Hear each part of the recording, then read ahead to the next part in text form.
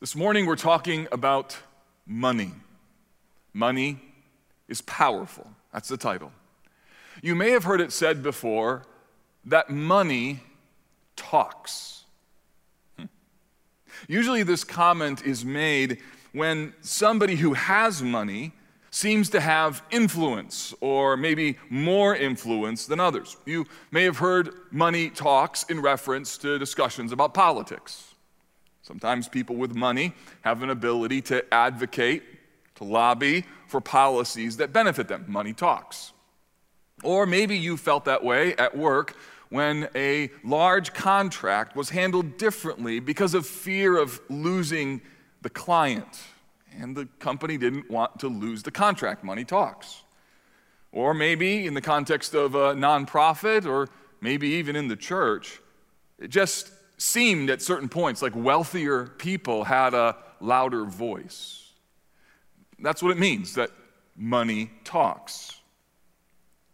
But you could also think of that not just in the dark side, where it's too much influence and too much power, but you could also think about money talking in other ways. For example, when Watergate was blown wide open, a reporter was told by a source, "Follow the money." Money talks. Or maybe a better, more positive example would be when Jesus said, "For where your treasure is, there your heart will be also." Money talks. It says something about what we value. How we handle money tells us how we think about risk. It identifies our priorities, and money reveals what we like. We spend money on the things that we enjoy. It's a window, if you will, into our lives, and how you think about money, what you do about money, and how you talk about money says something. Money talks. And it's one of the reasons that the Bible says so much about money. A few stats. There's over 2,000 verses in the Bible that talk about money. The Bible has twice as many verses about money than prayer and faith combined. Nearly 25% of Jesus' words in the New Testament address biblical stewardship. So all of that to say, the Bible talks about money a lot, and the book of Proverbs is no different. Now, we're in the middle of a 9-week series on the book of Proverbs. This is week 3, and hopefully you'll remember that there was this is week 4, of our journey together. And hopefully you'll remember that Proverbs, as a book, contains particular pithy statements that are memorable and the kind of truths that could cause us to go, that's really helpful. I need to remember that. They're practical.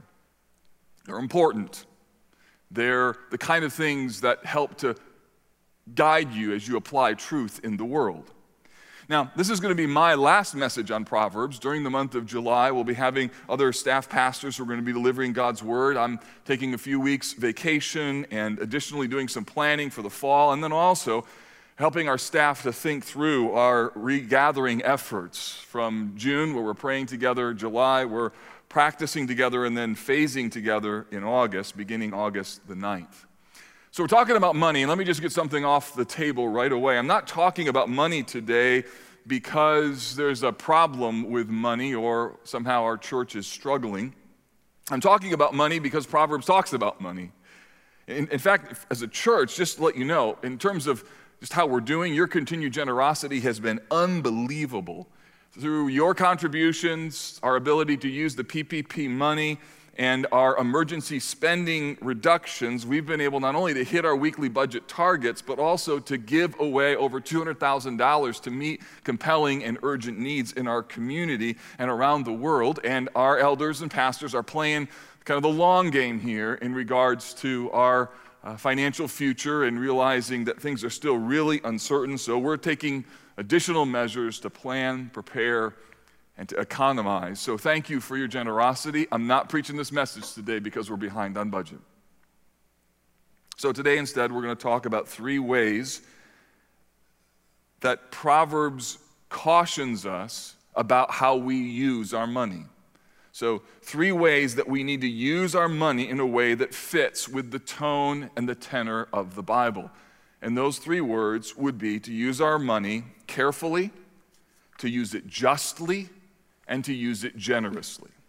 So to use it carefully, to use it justly, and to use it generously. Now, I'm going to be going all over the book of Proverbs. I'll give you the references. You can go ahead and try and keep pace. I am going to have a number of verses that are going to be flashing up on the screen throughout this message, because there is no singular chapter in the book of Proverbs that talks only about money. There are verses sprinkled throughout the book of Proverbs, beginning in chapter 10 all the way to chapter 31. So let's begin. Number 1, carefully. We need to start to realize here that the Bible calls us to a stewardship of money, that we treat it seriously and with care. The Bible exhorts us to think carefully and to act wisely with how we handle our money. And the Bible shows us in the book of Proverbs many different angles of how powerful money can be, and therefore it needs to be handled carefully. In the first case, we see that the Bible tells us that we need to handle our money carefully, in that we need to remember that money isn't everything, and that it can be easily trusted. It can become an idol.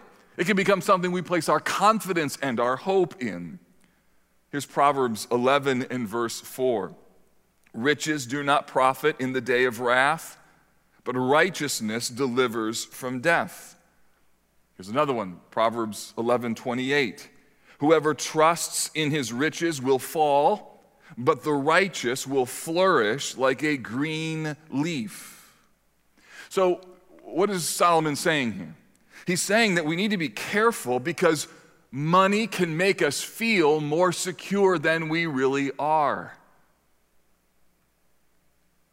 Maybe you remember at the beginning of COVID when the stock market just took an enormous dive, and we watched the precipitous decline of the Dow Jones Industrial Average, and in a period of, 4 or 5 days, the market lost all of its value of the last 3 years combined.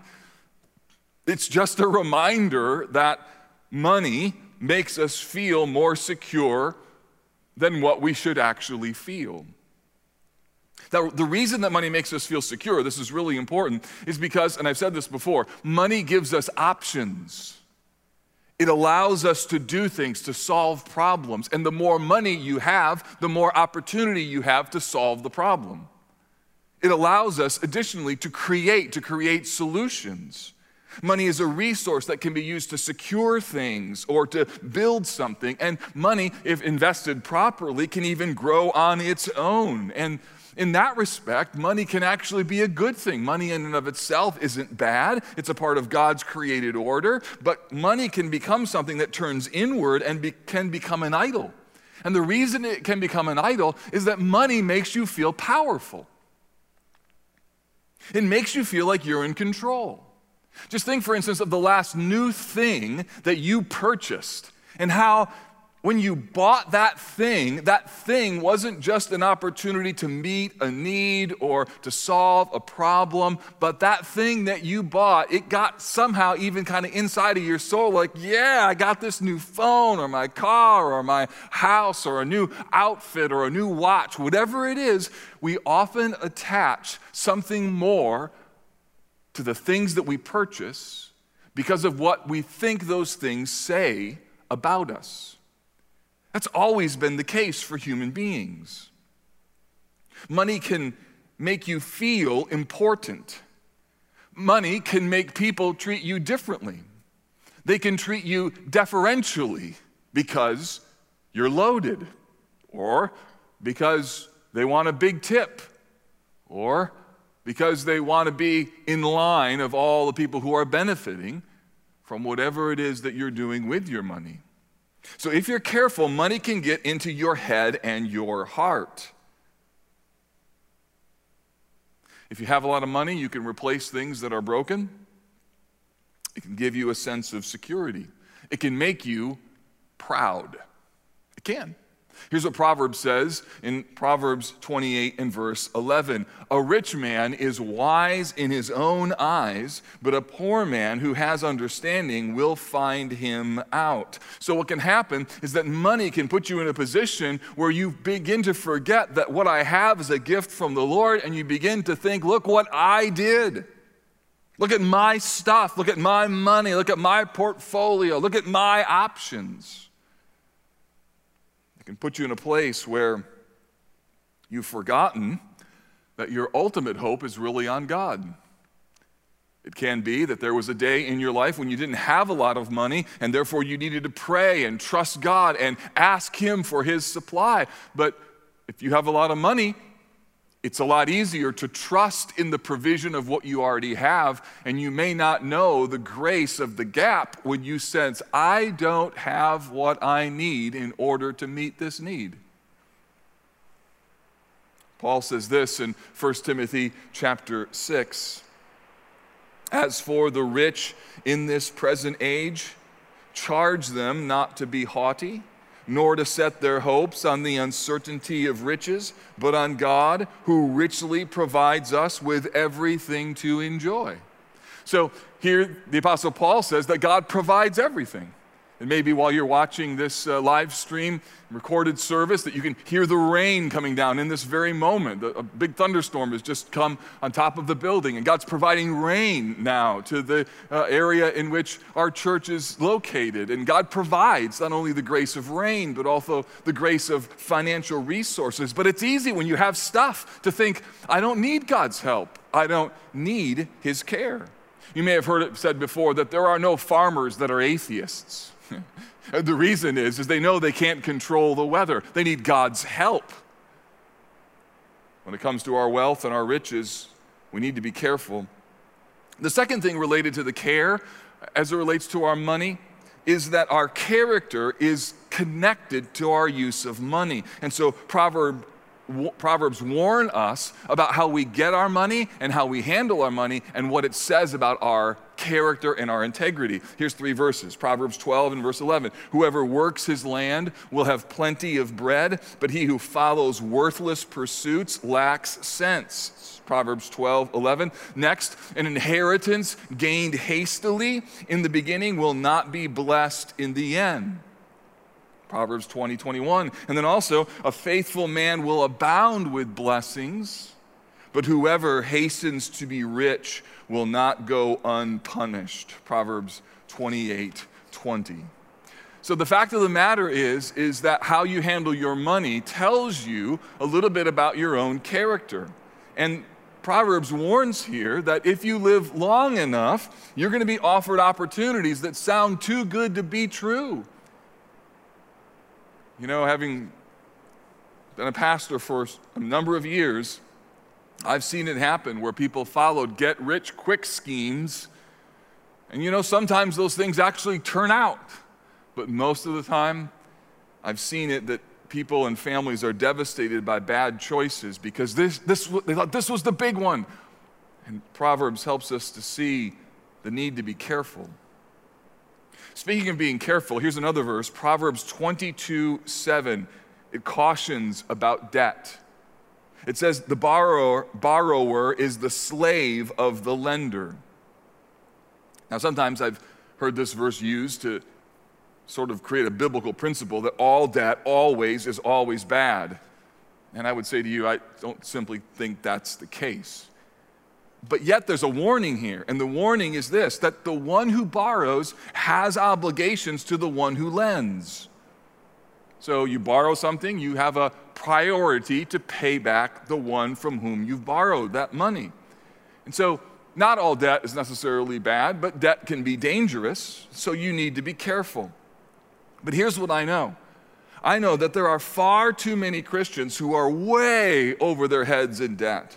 And I'm not talking about debt that's over an appreciated asset, something that's growing in value. I mean massive credit card debt or things that they've purchased that are simply racking up month after month after month of interest.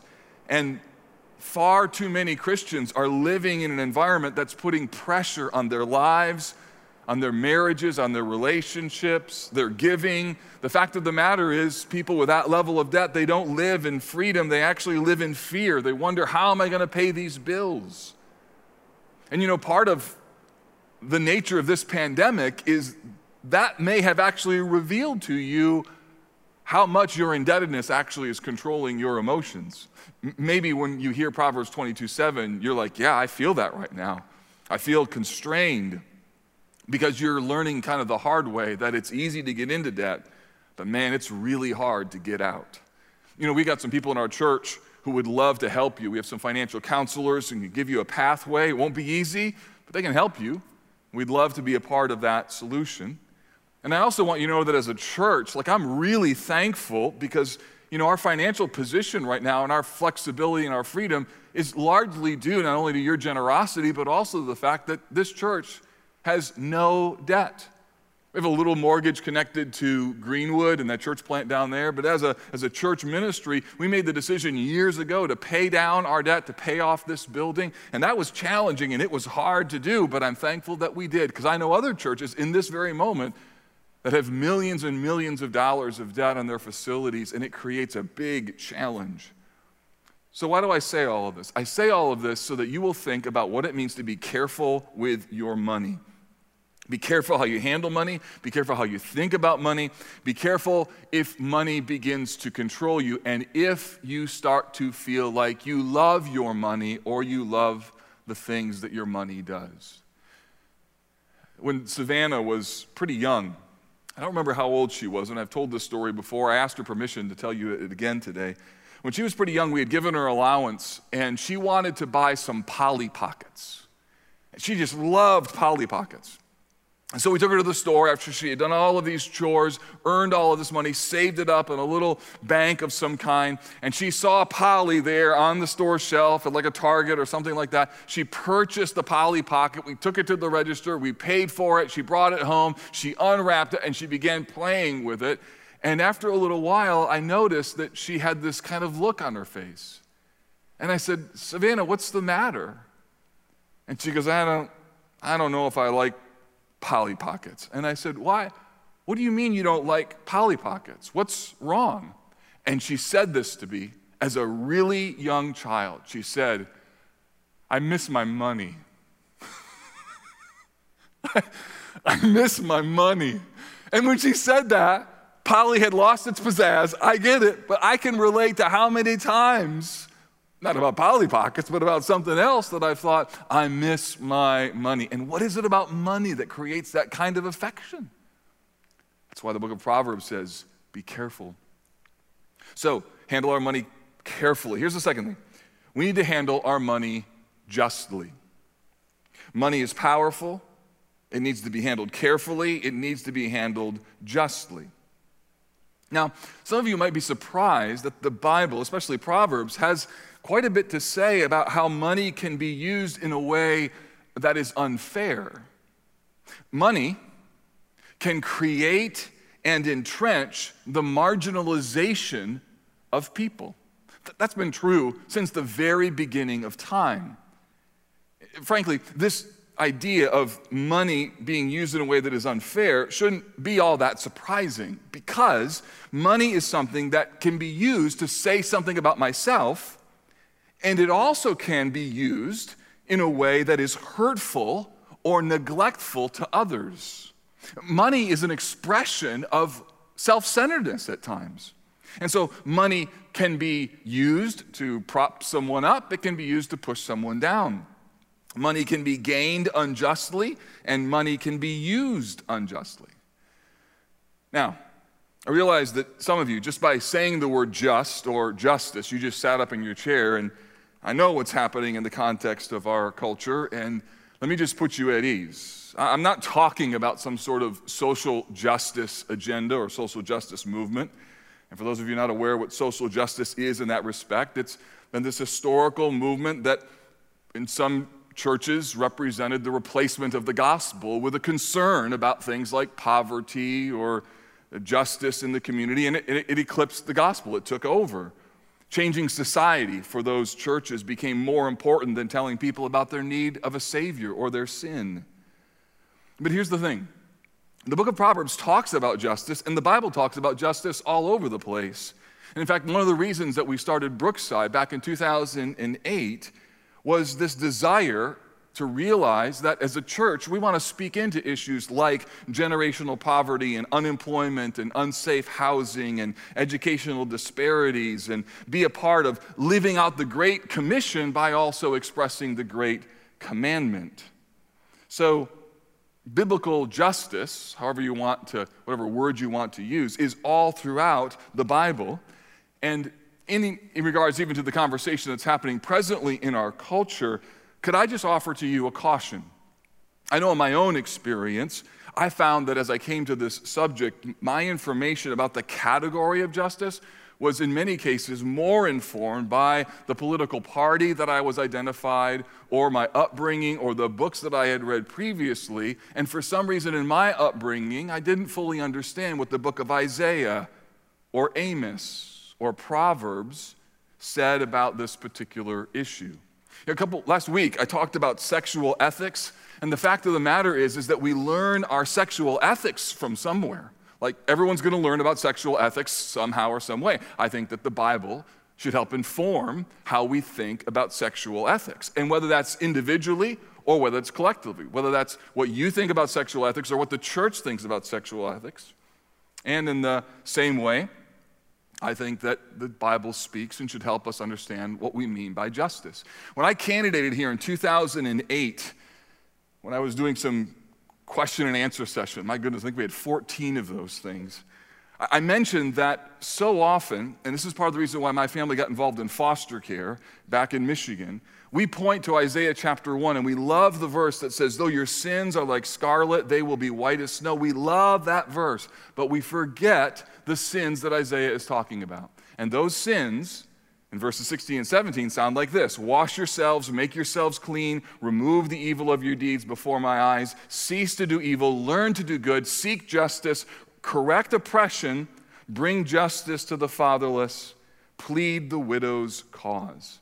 So the Bible is full of concern for justice, and whether that's foster care, or whether that's economic disparities, or whether it's things like the Neighborhood Christian Legal Clinic and what they're dealing with, or even as it relates to racial reconciliation and justice. This is an issue, in some way or in some form, the Bible speaks into as a category of justice. So, what does Proverbs say about money and justice? Let me give you a few examples. Proverbs chapter 10 and verse 2. It says, treasures gained by wickedness do not profit, but righteousness delivers from death. Another one, Proverbs 16 and verse 8. Better is a little with righteousness than great revenues with injustice. Verse 19, better is a poor person who walks in his integrity than one who is crooked in his speech and a fool. So here's what can happen, and this is what has happened historically with the human race, that money can create an ends sort of justifying the means mentality. Sometimes that money is earned fairly. At other times, there are ways to game the system. There are ways to take advantage of people. And that was true in the Bible times. Just look at the book of Amos. It's true in the history of our own country, and that's certainly still true in different locations and spots and dynamics within our own society. We may not agree as to where that exactly happens, but the fact is, as a category, the Bible speaks into that. There can be a mindset where people operate under this philosophy. Well, that's just business, or that's the survival of the fittest when it comes to economics. And if we're honest, it's just unfair, or maybe even unjust. So Proverbs warns about somehow mingling your money with the concept of injustice. It also warns that money can be used to treat the poor unfairly, where money, by giving certain people power, now creates options, and when you have the best options, those options aren't accessible to people without money. Let me show you this in the book of Proverbs. Proverbs 22:16. Whoever oppresses the poor to increase his wealth or gives to the rich will only come to poverty. Proverbs 22:16. Another one, Proverbs 22:22. Do not rob the poor because he is poor. And notice this one, or crush the afflicted at the gate, for the Lord will plead their cause and rob of life those who rob them. So what do these texts tell us? These texts tell us that sometimes the poor can actually be used as a means of acquiring wealth. And I trust that you know that in some ways, in some spaces, like that still happens today. That's not just a cultural issue, that's a human issue. And in fact, if you were to take a survey of American history, surely you know that the grievous connection exists between slavery and financial gain. No one was poorer than a slave. And then that continued through the Civil War and even beyond the 13th Amendment. It was part of the reason for Jim Crow laws, and it was an important concern in the context of the civil rights movement.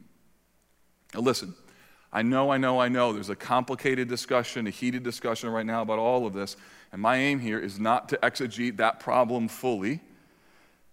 I merely want for you to realize that the Bible talks about the oppression of poor people. I'm not talking about espousing critical race theory. I'm not talking about embracing some ideology that's contra to the scriptures, but I am saying that the words justice and oppression were Bible words long before they were anyone else's words. And sometimes money has been directly involved. So the text also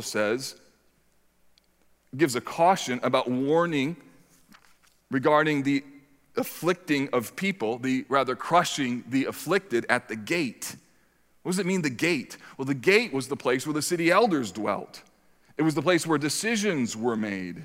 It's where people had their cases heard. Dwayne Garrett, an Old Testament scholar, says this: here, the text warns the powerful not to use legal devices to exploit the poor, lest they find themselves arraigned before a much higher judge. And so what he's saying here is that human beings are notorious for using legal means to preserve their wealth or their positions. Listen, the same could be said for abortion. I mean, an unborn baby has no voice. An unborn baby has no financial power. And you have to wonder, how many unborn children were killed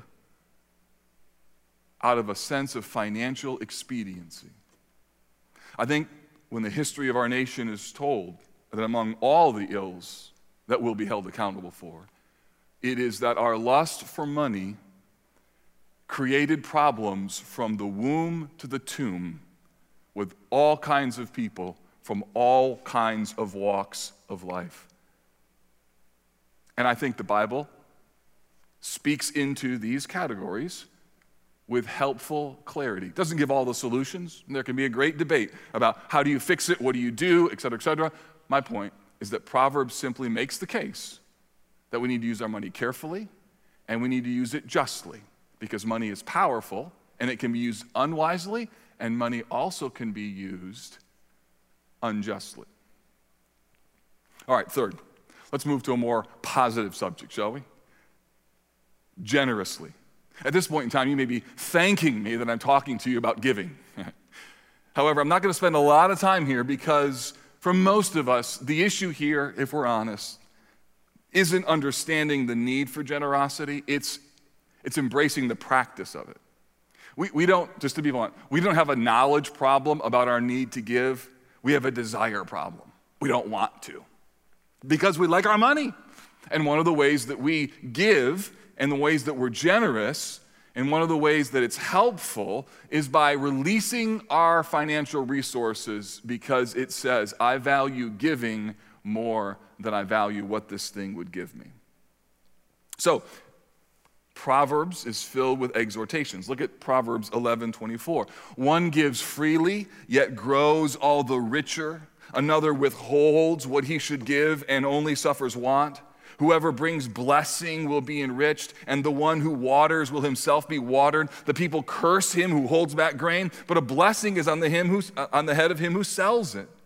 And then Proverbs 19:17, whoever is generous to the poor lends to the Lord, and he will repay him for his deeds. So what's the text saying here? It's saying that generosity is blessed and honored by the Lord. Here's a couple more from Proverbs 22, verse 9. Whoever has a bountiful eye will be blessed, for he shares his bread with the poor. Proverbs 28:22, a stingy man hastens after wealth and does not know what poverty will come upon him. Whoever gives to the poor will not want, but he who hides his eyes will get many a curse. You see the point? The point is that the people who understand God's favor, that they understand God's generosity, they know what they have been given. They know how God has cared for them. They know how incredibly kind God has been towards them, are the kind of people that ought to reflect the graciousness of God in how they handle their resources and how they carefully steward what's a gift to them from God, how they handle it in a way that produces life and help and justice, not injustice, not marginalization, and a people who are generous in their posture towards the needs that are around them. It's so easy, church, to give out of someone else's checkbook. We see a need and we think, man, somebody ought to meet that need. Maybe a wealthy person could meet that need. And the fact of the matter is we have resources that could be able to meet that need.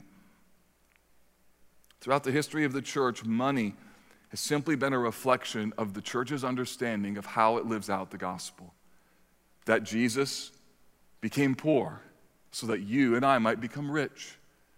That God in his mercy has given us all things in Christ. And therefore, money becomes a powerful means, when we release it, to actually see the grace of God in our lives and in the lives of other people. To see people flourish, to see the gospel advance, and to see the world take note of, my goodness, how these people cared for one another. Do you see how money talks? Do you see that how we handle our money says something about us? Can I just ask you, what does your money say about you? If your checkbook could speak, what would it say? When you think about money, do you use it carefully? Do you use your money justly? Do you give your money generously? College Park, one of our values is extravagant grace, and this church has a phenomenal track record of generous people. And that generosity matters through every season of life, but it especially platforms the gospel when, in the midst of a hard season with pandemics and social concerns and all of the things that are in the milieu of today's culture, for the church to step into that kind of moment and say, we're people who have been graced by Christ. We're people who have experienced the love of Jesus. We are people who know that everything we have is a gift, and therefore we're going to take our money because of who Jesus is. We're going to use it carefully, we're going to use it justly, and we're going to use it generously. And so my charge to you would be that I hope your money, if it talks, could say grace. That if your money could speak, if your checkbook could be seen, if your generosity were known, that it would say, this is an evidence of God's grace. Because money not only talks, but money is powerful. Powerful for good, powerful for evil, powerful to say something about God's grace. Let's pray together. Lord Jesus, we are so abundantly blessed with resources that, Lord, sometimes from our standpoint, we become so used to that we don't even have a global perspective, or because of our upbringing, because of what we've experienced, our sort of have just blinders on to the needs that are around us. So would you give us a mindset, a heart that sees broadly, that thinks through the lens of the gospel, and looks for ways for our money to platform the power of who you are, Jesus. So, Lord, be exalted through everything. Be exalted, we pray. through our use of financial resources. And we pray this in Jesus' name. Amen.